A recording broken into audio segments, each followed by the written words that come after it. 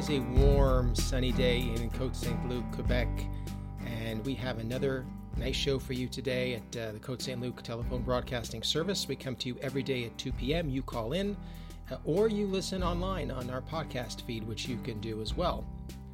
On the show today, we have author Ariela Freedman, who will be talking about her second novel, which is called A Joy to be Hidden.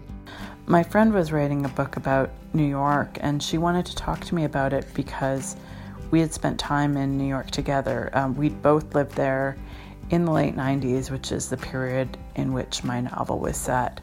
And we'd both been there at really formative periods in our lives, in our early 20s. We then have the Broadway Happy Hour with Nick Burgess. And finally, we have Adrian Rodriguez, who's going to be singing Besame Mucho. That is today's show. And here is Ariela Freedman talking about her second novel. Hi, my name's Ariela Freedman, and I'm the author of two novels. The first is called Arabic for Beginners, and it came out in 2017 with Linda Leith Press. It was shortlisted for the Quebec Writers Federation First Novel Prize, and it won the Mona Elaine Edelman Prize for Fiction, which is given out by the Jewish Public Library. I'm going to talk about my second novel today. It's called A Joy to be Hidden, and in 2019 it was a finalist for the Quebec Writers Federation Fiction Prize.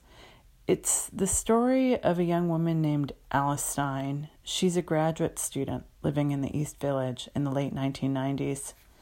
She loses her father and her grandmother in a single year, and she's given the task of cleaning out her grandmother's Brooklyn apartment. In the process of doing so, she starts to unlock a family secret. Accompanied by a precocious downstairs neighbor, a 12-year-old girl named Persephone, she sets out on a kind of a quest to understand her family and herself. In the process, she discovers lost children and buried love affairs, a village in Hungary and an artist's loft in Harlem, histories she wants to believe and people she can't trust. It's a little bit of a Bildungsroman or a coming-of-age story. It's also this sort of a detective story, or it's not a conventional detective story, but it's a story about looking for something in order to unlock the secret of who you are. And one of the places that this book came from was a conversation that I had with a friend. My friend was writing a book about New York, and she wanted to talk to me about it because we had spent time in New York together. We'd both lived there in the late 90s, which is the period in which my novel was set. And we'd both been there at really formative periods in our lives, in our early 20s. And we both had very, very vivid memories of that time period.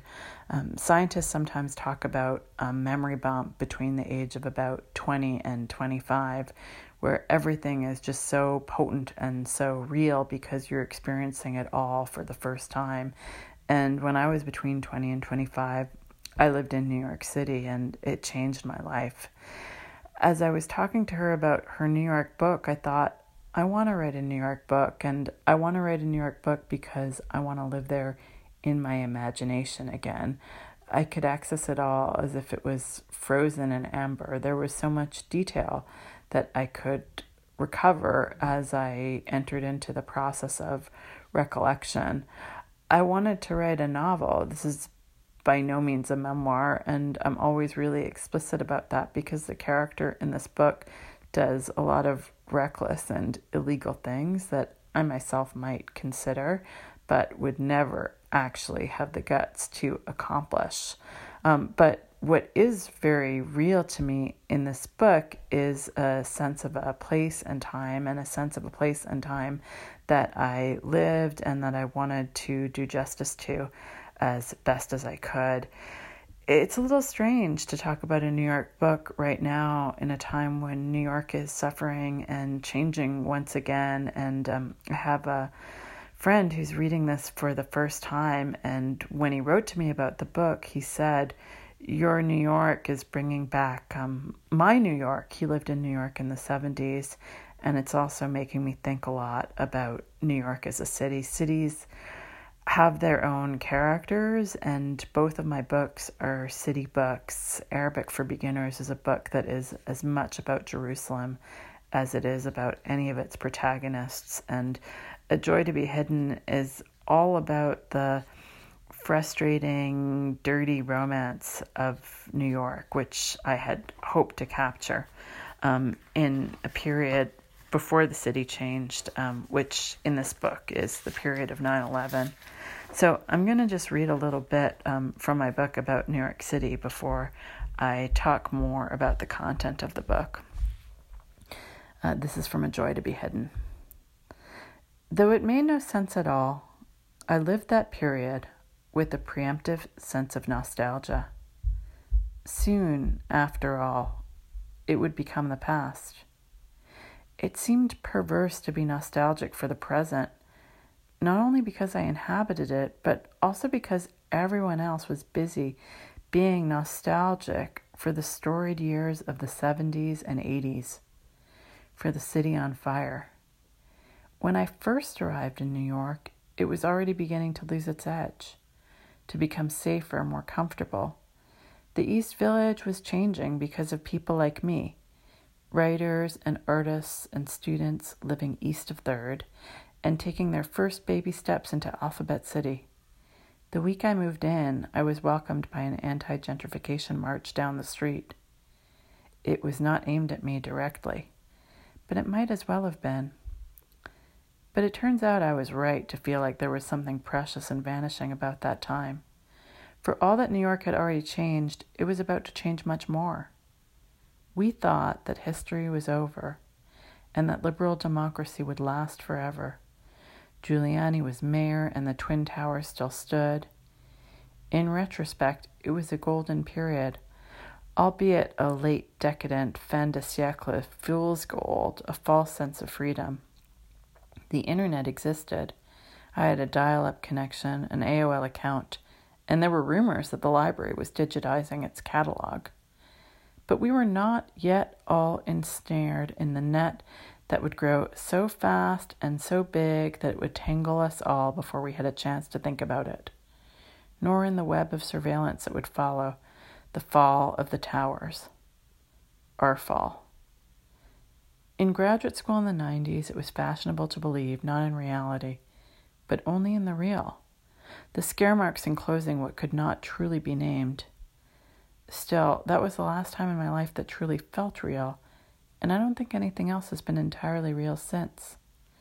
I felt so much back then in the first years of my 20s, before the false apocalypse of Y2K and the true disaster of 9/11, before the billionaire mayor and the Disneyfication of Times Square, before the East Village was Little Japan, and back when Hell's Kitchen still deserved the name for its combination of butchery and vice. In the last years of the century, in the last years of the millennium, at the end of the empire, in the first years of my 20s, in the last months of her life. So that final sentence, in the last months of her life, refers to the character's grandmother. And when the novel opens, Alice Stein is going through her Brooklyn apartment, and she's cleaning out the apartment after her grandmother had died. The title of the novel is from a quote by Donald Winnicott that I had really early on in the process of writing the book, and it was very important to me in shaping the story and in my own understanding of both of Alice's story and the stories of the different characters in the book. The quote is, "It is a joy to be hidden and a disaster not to be found." And what I found so compelling about that quote was that idea that there are two different things that we want from other people. We want to be seen by them, but we also want to protect ourselves from them. We want to conceal ourselves from them, but we also want the intimacy of being known. Alice doesn't know very much about her grandmother, and when she goes through her apartment, she ends up finding things which indicate a much richer story than anything that she has encountered. And the arc of the novel is partly the arc of Alice getting to learn more about her grandmother, Helen's story. One strange thing that happened over the course of writing and editing this novel is I ended up having the experience of cleaning out an apartment after the death of a family member. I'd never done that before, and when I wrote the book, I was imagining it. I wasn't describing something I'd experienced.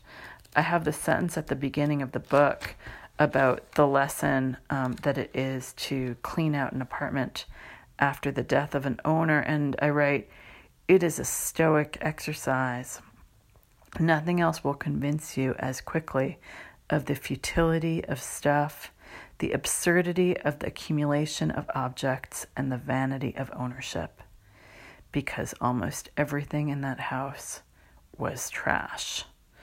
So what I wanted to show Alice in the process of encountering is this whole archive of a life that isn't meaningful to anybody anymore, except when she encounters this jewel, this precious object. And the preciousness is literal. She finds a ring and a purse at the back of a closet, along with a hidden stash of gold coins and a photograph and a certificate that indicates that her grandmother had spent some time in Bellevue. So she really finds all of these different elements of treasure or elements of discovery, which aren't just valuable in themselves.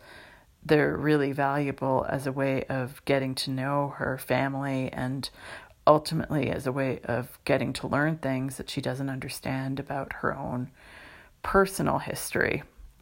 I have her find these objects in a closet, and my character Alice, she's a little bit related to Alice in Wonderland. She's got some of that same intrepid curiosity. I was thinking a lot as I wrote the book about stories of journeying girls and stories of discovery, which have to do with them going on a trip that is a little bit of a riddle and where the end point is not always clear.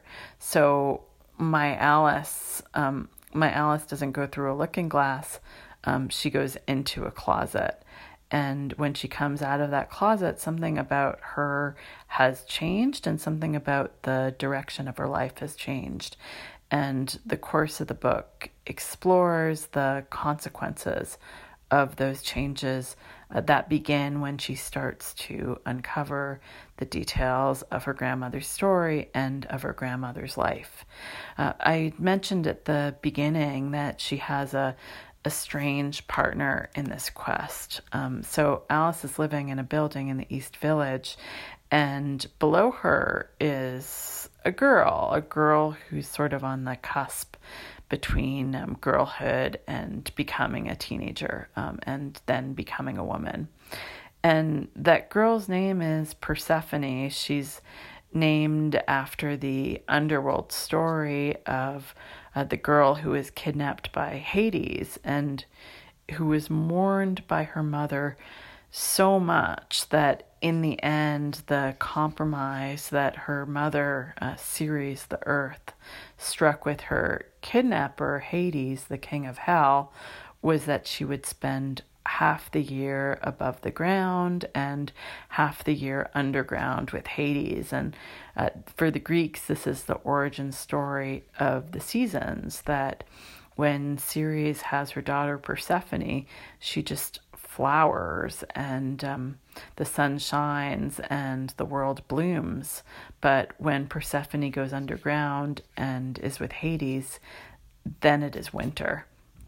When I was writing the story of my Peri or my Persephone, I was also thinking about this poem by Evan Boland called The Pomegranate. And I'm going to mention it now because Evan Boland, the great Irish poet, she died last week. And this poem was one of the things which helped me think about the ways that old stories form new stories, which is one of the central preoccupations of my novel.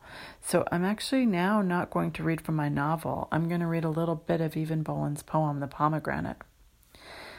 The only legend I have ever loved is the story of a daughter lost in hell, and found and rescued there. Love and blackmail are the gist of it. Ceres and Persephone the names. And the best thing about the legend is I can enter it anywhere, and have. As a child in exile in a city of fogs and strange consonants, I read it first, and at first I was an exiled child in the crackling dusk of the underworld, the stars blighted. Later, I walked out in a summer twilight, searching for my daughter at bedtime. When she came running, I was ready to make any bargain to keep her. I carried her back past white beams and wasps and honey-scented buddleias, but I was serious then, and I knew winter was in store for every leaf on every tree on that road, was unescapable for each one we passed, and for me. It is winter, and the stars are hidden. I climb the stairs and stand where I can see my child asleep beside her teen magazines, her can of Coke, her plate of uncut fruit, the pomegranate. How did I forget it? She could have come home and been safe and ended the story and all our heartbroken searching, but she reached out a hand and plucked a pomegranate. She put out her hand and pulled down the French sound for apple and the noise of stone and the proof that even in the place of death, at the heart of legend, in the midst of rocks full of unshed tears, ready to be diamonds by the time the story was told, a child can be hungry. I could warn her. There's still a chance. The rain is cold. The road is flint-colored. The suburb has cars and cable television. The veiled stars are above ground. It is another world. But what else can a mother give her daughter but such beautiful rifts in time? If I defer the grief, I will diminish the gift. The legend will be hers as well as mine. She will enter it as I have. She will wake up. She will hold the papery flesh skin in her hand, and to her lips I will say nothing. So that is the end of Evan Boland's beautiful poem, The Pomegranate. And my hope in writing this book is to do justice to an inheritor of her Persephone as well, and to do justice to the idea of a beautiful rift in time and the ways that stories repeat. So in my book, the characters are repeating stories that were written long before they came into existence. They were written by their mothers and by their grandmothers, and they are involved in the repetition of those stories, even when they don't know what those stories contain. And one of the things that I decided over the course of this book was I was going to give Alice some answers to her quest, but not the answers that she expects and not all of the answers that she's looking for, because there is always an element of uncertainty in our search for origin stories. There are things that we learn and things that we know, and there are things that we never get to unfold. I'll end by saying that this is a time when all of our plots have been disrupted. We don't know the end of the story that we're living right now. I've found books a really soothing companion in all of this uncertainty, and I hope that stories can bring you some comfort and meaning during this period of suspension. And I wish everybody happy reading and a happy ending. Thank you. The following is brought to you by Recreation CSL and is an excerpt from Broadway Happy Hour with Nick Burgess, presented by the Siegel Center for Performing Arts. Hello, everyone. Bonsoir. Good evening. Thank you for coming and spending the next couple of hours with me at Broadway Happy Hour. So this is Never Enough. Now, this is a super hard song to sing. Where did I put it? But, like, even the girl in the movie couldn't sing it. You know, the actor, that had to be, like, recorded by someone else. So let's see what happens. Hopefully all of you at home are going to be singing at the tops of your lungs to cover me. It's going to be an awful key for me. I'm trying to hold my breath, let it stay this way, can't let this moment end. You set off a dream in me, getting loud now. Can you hear it echoing? I'm going to go down the octave. Take my hand, will you share this with me? 'Cause darling, without you, all the shine of 1,000 spotlights, all the stars we feel steal from the night sky will never be enough, never be enough. Towers of gold are still too little. These hands could hold the world, but it'll never be enough, never be enough for me. Never, never, never, never, never for me, for me. Never enough, never enough, never enough for me, for me, for me.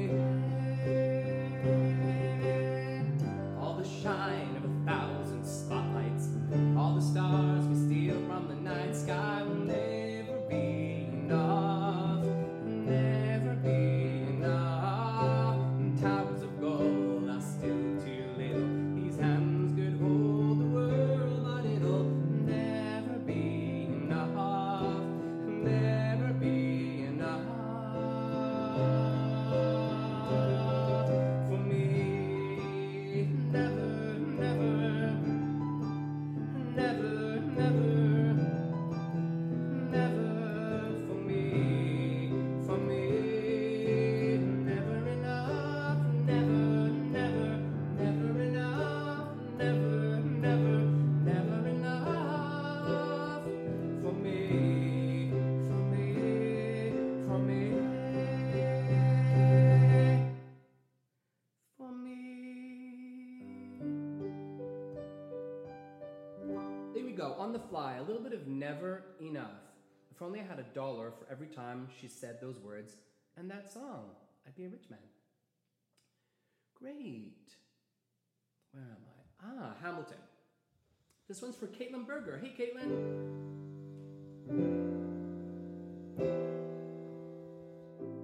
I'm going to double that intro. You'll be back from Hamilton for Caitlin Berger. You say the price of my love's not a price that you're willing to pay. You cry in your tea, but you hurl at the sea when you see me go by. Oh, why so sad? Remember we made an arrangement when you went away, and you're making me mad. Remember, despite our estrangement, I'm your man. You'll be back, soon you'll see.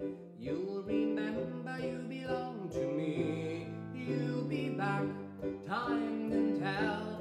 You'll remember that I served you well. Oceans rise, empires fall.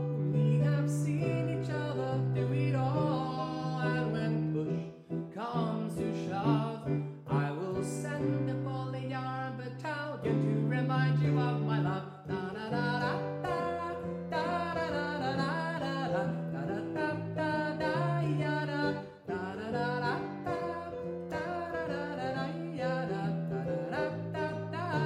You say our love is draining and you can't go on.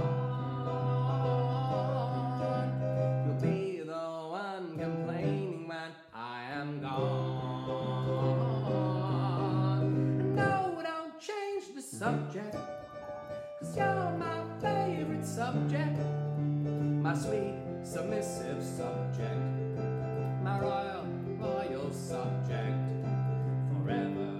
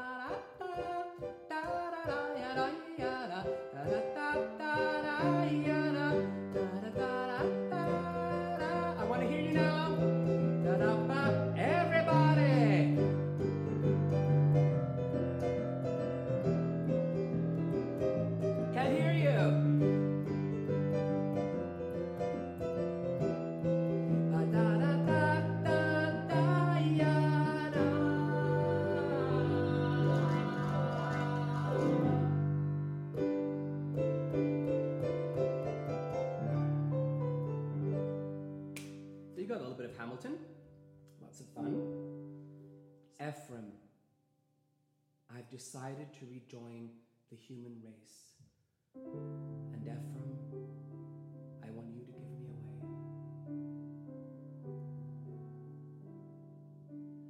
Before the parade passes by, I'm gonna go and taste Saturday's high life. Before the parade passes by, I'm gonna get some life back into my life.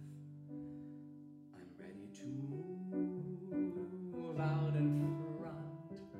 I've had enough of just a passing by life with the rest of them and the best of them. I can hold my head up high, for I've got a goal again, I've got to drive again. I'm gonna feel my heart coming alive again before the parade passes by. Look at the crowd up ahead, listen and hear that brass harmony growing. Look at the crowd up ahead, pardon me if my old spirit is showing. All of those lights over there seem to be telling me where I'm going. When the whistles blow, when the cymbals crash, and the sparklers light the sky, I'm gonna raise the roof, I'm gonna carry on. Give me an old trombone, give me an old baton before the parade passes by.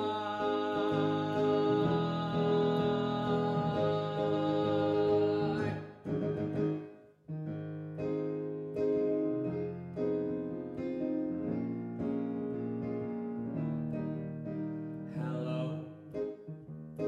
Dolly, well, hello, Dolly, it's so nice to have you back where you belong. You're looking swell, Dolly, we can tell.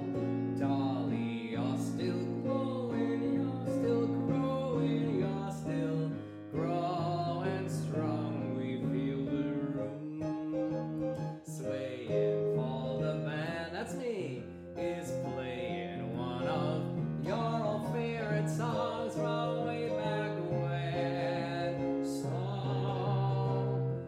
golly gee, fellas, find there a vacant me, fellas. Dolly will never go away. Dolly will never go away. Dolly will never go away again. Did you hear them, Dolly? Don't go away again. Don't do it. I so look forward to these Saturday nights with all of you. We're not physically together, but it's like we're together. So, and this is the impossible dream. To dream the impossible dream. This is like originally a French song, right, Marty? Who was the composer? Who can tell me who was the composer of the original? Isn't it Jacques Brel? I think Jacques Brel wrote this La Quête. I think that's right, yeah. I don't know it in French at all, but beautiful song. To dream the impossible dream, to fight the unbeatable foe, to bear with unbearable sorrow, to run where the brave do not go, to right the impossible wrong, to love pure and just from afar, to try when your arms are too weary, to reach the unreachable star. This is my quest, to follow that star, no matter how hopeless, no matter how far, to fight for the right without question or pause, to be willing to march into hell for a heavenly cause. And I know if I'll only be true to this glorious quest, then my heart will be peaceful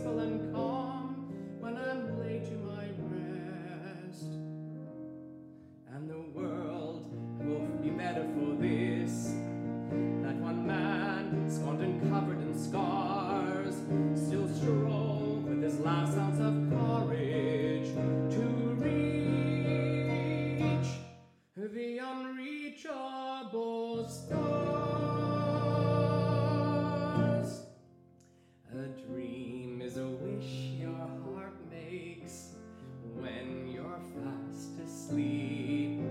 In dreams you will lose your heartaches.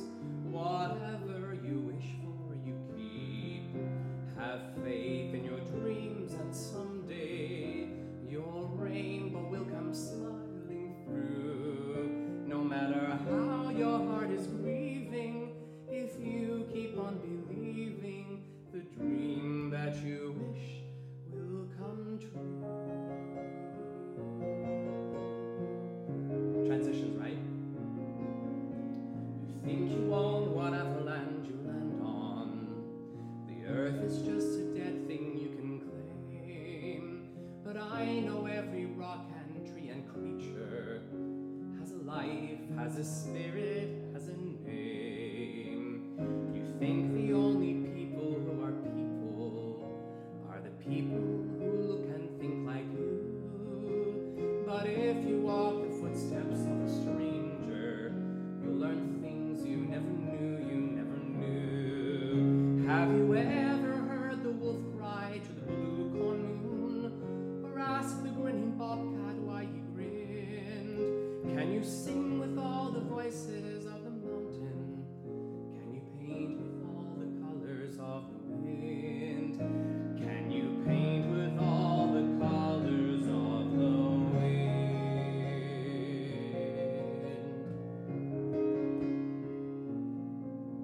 Come run the hidden pine trails of the forest. Come taste the sun-sweet berries of the earth. Come roll in all the riches all around you, and for once never wonder what they're worth. The rainstorm and the river are my brothers. The heron and the otter are my friends. Hello, little otter. And we are all connected to each other in a circle and a hoop that never ends. How high does a sycamore grow? If you cut it down, then you'll never know.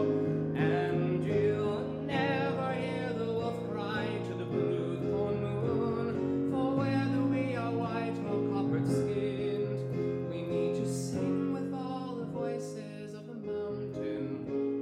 Need to paint with all the colors of the wind. You can own the earth, and still all you own is earth until you can paint with all the colors of the wind.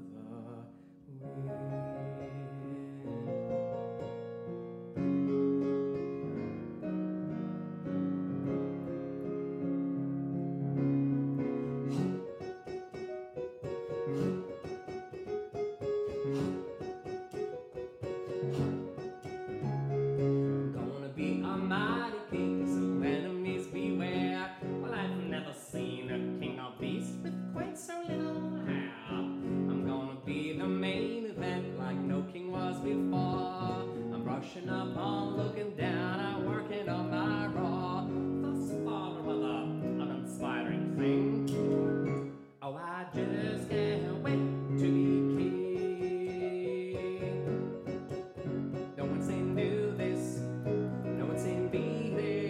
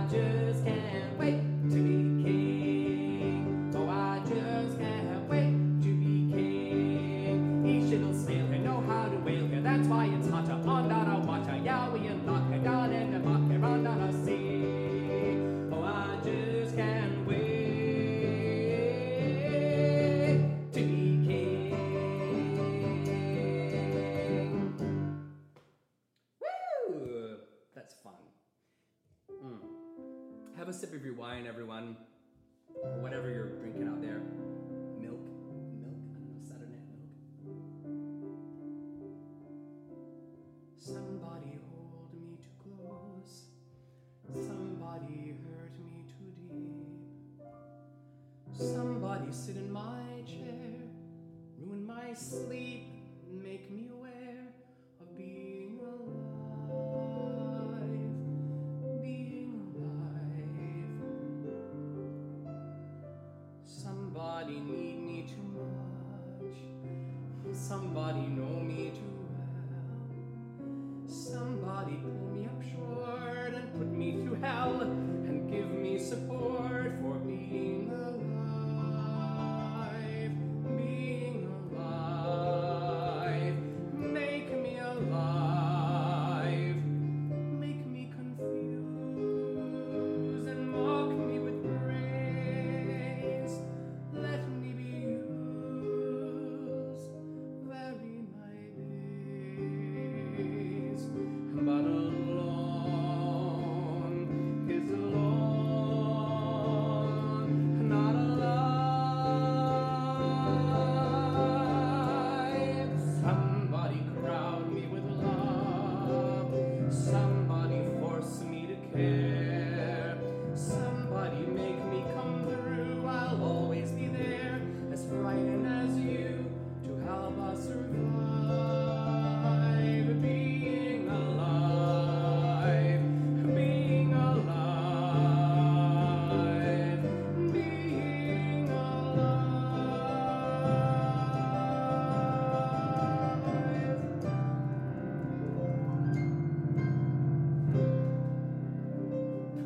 Clap louder, Marty. Clap louder. Yeah, finally, real applause.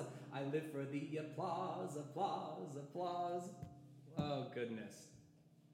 Ladies and gentlemen of Broadway Happy Hour, I'd like to propose a toast.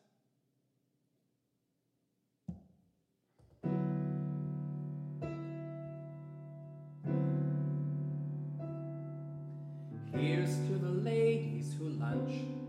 Everybody laugh. Lounging in their caftans and planning a brunch on their own behalf. Off to the gym and then a fitting, claiming they're fat. And looking grim, 'cause they've been sitting, choosing a hat. Does anyone still wear a hat? I'll drink to that. And here's to the girls who play smart. Aren't they a gas? Rushing to their classes on optical art, wishing it would pass. Another long, exhausting day, another $1,000, a matinee, a pinter play, perhaps a piece of Mahler's. I'll drink to that. And one for Mahler. And here's to the girls who play wife. Aren't they too much? Keeping house, they're clutching a copy of life just to keep in touch. The ones who follow the rules and meet themselves at the schools, too busy to know that they're fools. Aren't they a gem? I'll drink to them. Let's all drink to them. We have a fermata, so that means I get to have a little sip. What's a fermata? Nothing. What's a fermata with you?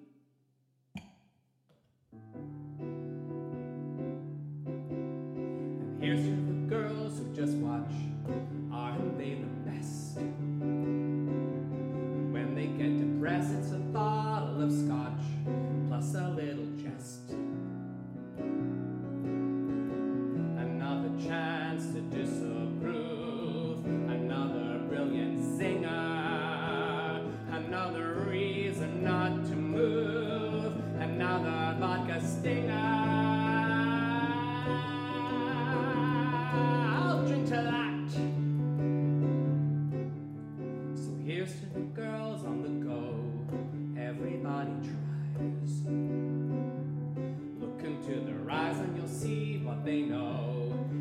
everybody dies.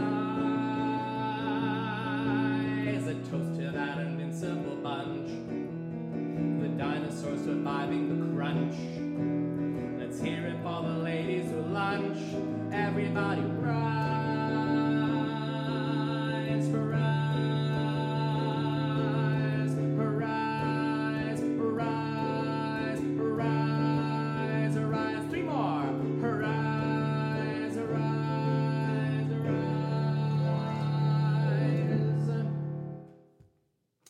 Great tune from Company, the ladies who lunch. Alrighty, tidy. Okay, shut up, Nick, and start singing. I am what I am. I am my own special creation. So come take a look. Give me the hook or the ovation. It's my world that I want to have a little pride in. My world, and it's not a place I have to hide in.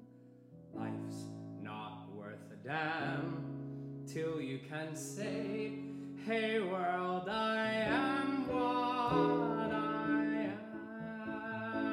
I am what I am. I don't want praise, I don't want pity. I bang my own drum, some think it's noise, I think it's pretty. So what if I love each feather and each spangle? Why not try to see things from a different angle? Your life is a sham till you can shout out loud, I am what I am. I am what I am, and what I am needs no excuses. I deal my own dick, sometimes the ace, sometimes the deuces. There's one life and there's no return and no deposit. One life, so it's time to open up your closet. Life's not worth a damn till you can say, hey world, I am what I am.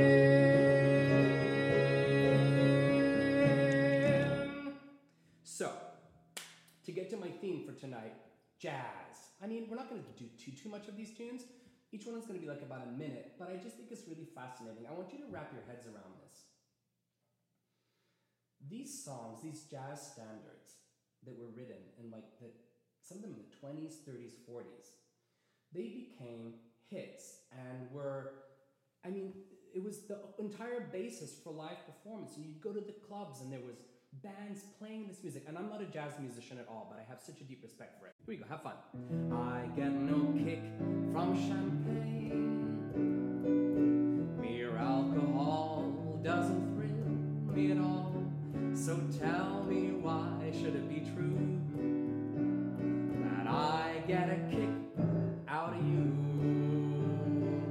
Some like the Bob type refrain. I'm sure that if I heard even one riff, that would bore me terrifically too. Yet I get a kick out of you. I get a kick every time I see you standing there before. Yes, Caitlin.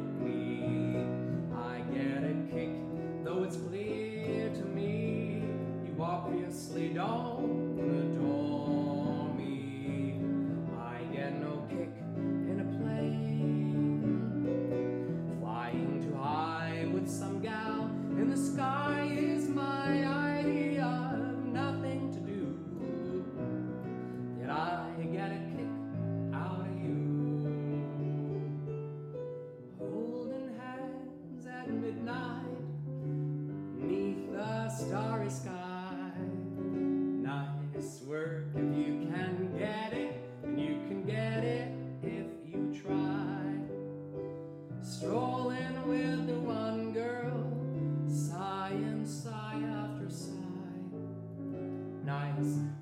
if you can get it, and you can get it if you try. Just imagine someone waiting at the cottage door, where two hearts become one. Who could ask for anything more? Loving one who loves you, and then taking that vow.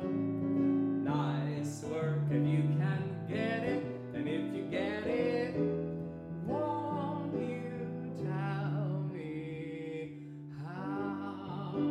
Okay. Fish gotta swim and birds gotta fly. I got a long one man till I die. Can't help loving a man of mine. Tell me he's lazy, tell me he's slow, tell me he's crazy, maybe I know. Can't help loving that man of mine. What I wouldn't give to have David Marino doing this. When he goes away, that's a rainy day, and when he comes back, the day is fine. The sun will shine. He can come home as late as can be. Home without him ain't no home for me. Can't help loving that man of mine. Yes, David Marino. For those of you who don't know David Marino, oh my God, the pipes on that boy. Just a beautiful, beautiful singer, and the nicest guy, who happens to work with John Gilbert, in fact. This one's for Arlene Scher. She requested it last week. No one to talk with, all by myself. No one to walk with, but I'm happy on the shelf. Ain't misbehaving, I'm saving my love for you. I know for certain the one I love, I'm through with flirting, it's just you I'm thinking of. Ain't misbehaving, I'm saving my love for you. Like Jack Horner in the corner, don't go nowhere, what do I care? Your kisses are worth waiting for, believe me. I don't stay out late, don't care to go. I'm home about it, just me and my radio. We misbehaving, I'm saving my love for you. And out of these gorgeous jazz tunes, we got some of the most glorious ballads like this one. I'm gonna have a little sip of water.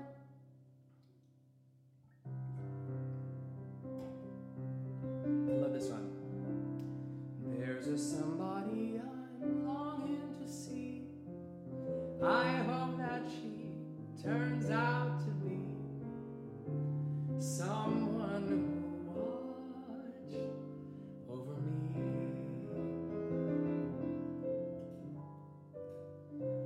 I'm a little lamb who's lost in the wood. I know I could always be good to one who watch over me. Although I may not be the man some girls think of as handsome, tell me about it. To her heart I carry the key. Won't you tell her please to put on some speed, follow my lead, oh how I need someone to watch over me. So summertime, man, the living is easy. This is like one of the big famous ones. Fish are jumping and the cotton is high.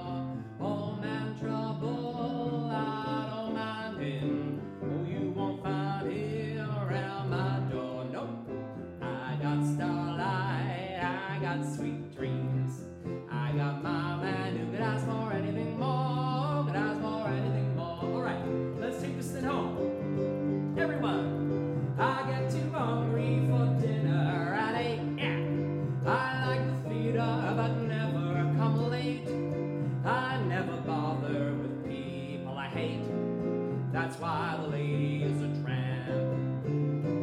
I don't like crap games with barons and earls. Nope, won't go to Harlem and Ermine and pearls. Won't dish the dirt with the rest of the girls. That's why the lady is a tramp. I like the free, fresh wind in my hair. Life without care. I'm broke, it's oak.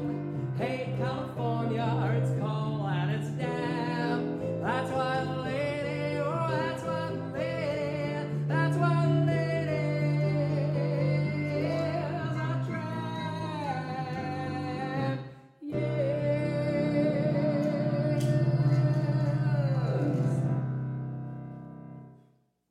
This one's for Richard Como, my friend from Nova Scotia. I'm not sure if he's here tonight. I don't think he popped in, but he asked for it, so he's gonna get it. God on high, hear my prayer in my need.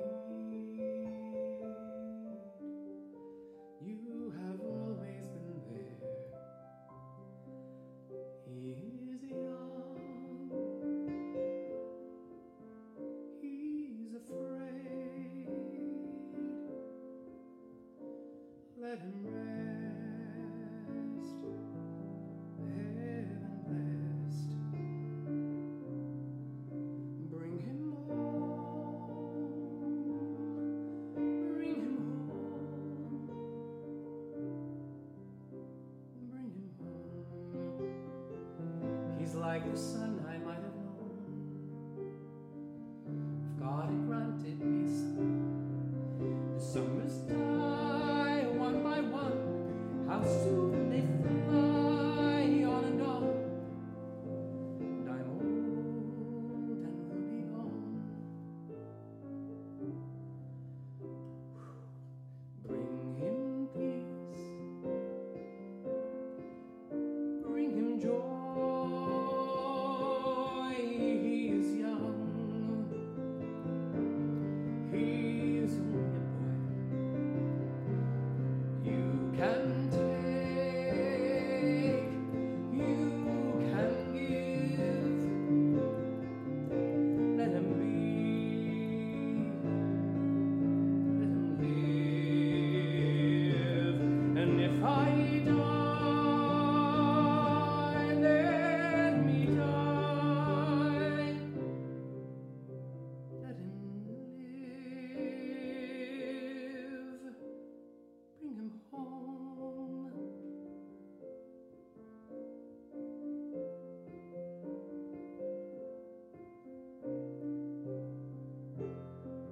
Woo! That one got me in the old feels, didn't it? Woo! It's funny how that can sneak up on you, eh? My God, what a song. There were bells on the hill, but I never heard them ringing.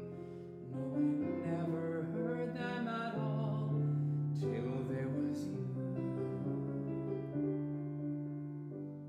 There were birds in the sky, but I never saw them winging. No, I never saw them at all till there was you. And there was music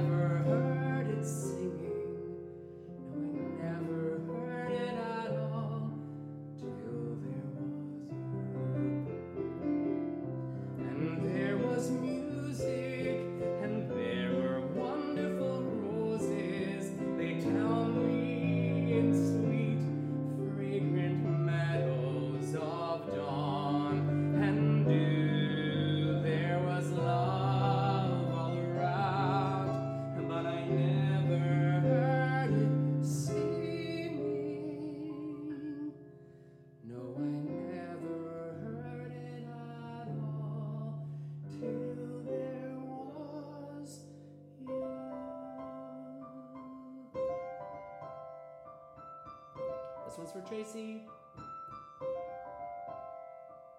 Heart, don't fail me now. Courage, don't desert me. Don't turn back now that we're here. People always say life is full of choices. No one ever mentions fear or how the world would seem so vast on a journey to the past.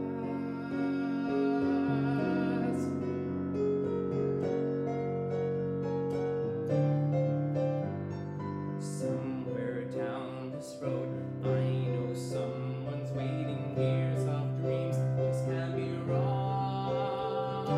Arms will open wide, I'll be safe and wanted, finally home where I belong. Well, starting now, I'm learning fast on this journey to the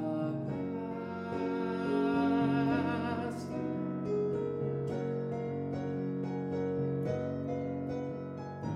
Home, love, family. There was once a time I must have had them too.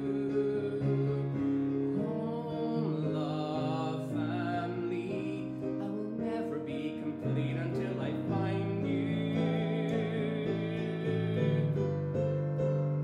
One step at a time, one hope, then another. Who knows where this road may go? Back to who I was, on to find my future, things my heart still needs to know. Yes, let this be a sign, let this road be mine. Let it lead me to my past and bring me home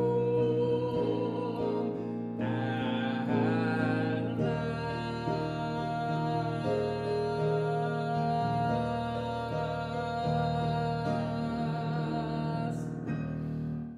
That concludes this segment from Broadway Happy Hour with Nick Burgess, presented by the Siegel Center for Performing Arts and brought to you by the Parks and Recreation Department of Côte St. Luc. Today's Corona Serenade is Besame Mucho by Consuelo Velázquez, sung by tenor Adrian Rodriguez. Hello everyone, I'm Adrian Rodriguez, aka Don Adriano. I'm the host of the event, and I wanted to congratulate Maria Inés Silver, who won the contest for the Mother's Day that we did, and she asked me to please do a song in Spanish for her mom, Graciela Zimmerman, who is in Israel, and yes, so I picked Besame Mucho, and why not? I would like to dedicate this song to all the moms in the world, hoping you are fine and you're in security and in good health. So this is Besame Mucho, which means kiss me a lot. Embrasse-moi beaucoup. Bésame, bésame mucho, como si fuera esta noche la última vez. Bésame, bésame mucho, que tengo miedo a perderte, perderte después.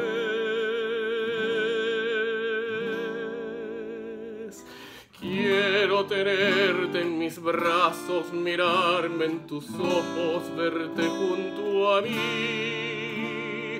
Piensa que tal vez mañana ya estaré lejos, muy lejos y aquí. Bésame, bésame mucho,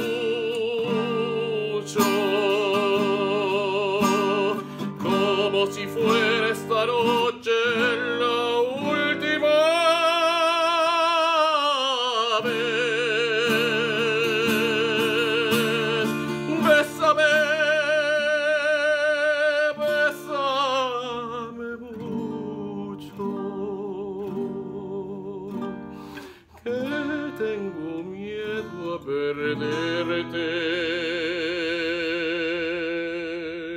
perderte después. Well, that is today's episode of the Côte St. Luc Telephone Broadcasting Service. If you're listening at 2 p.m. on our phone line, we have another special item for you. Have a great day.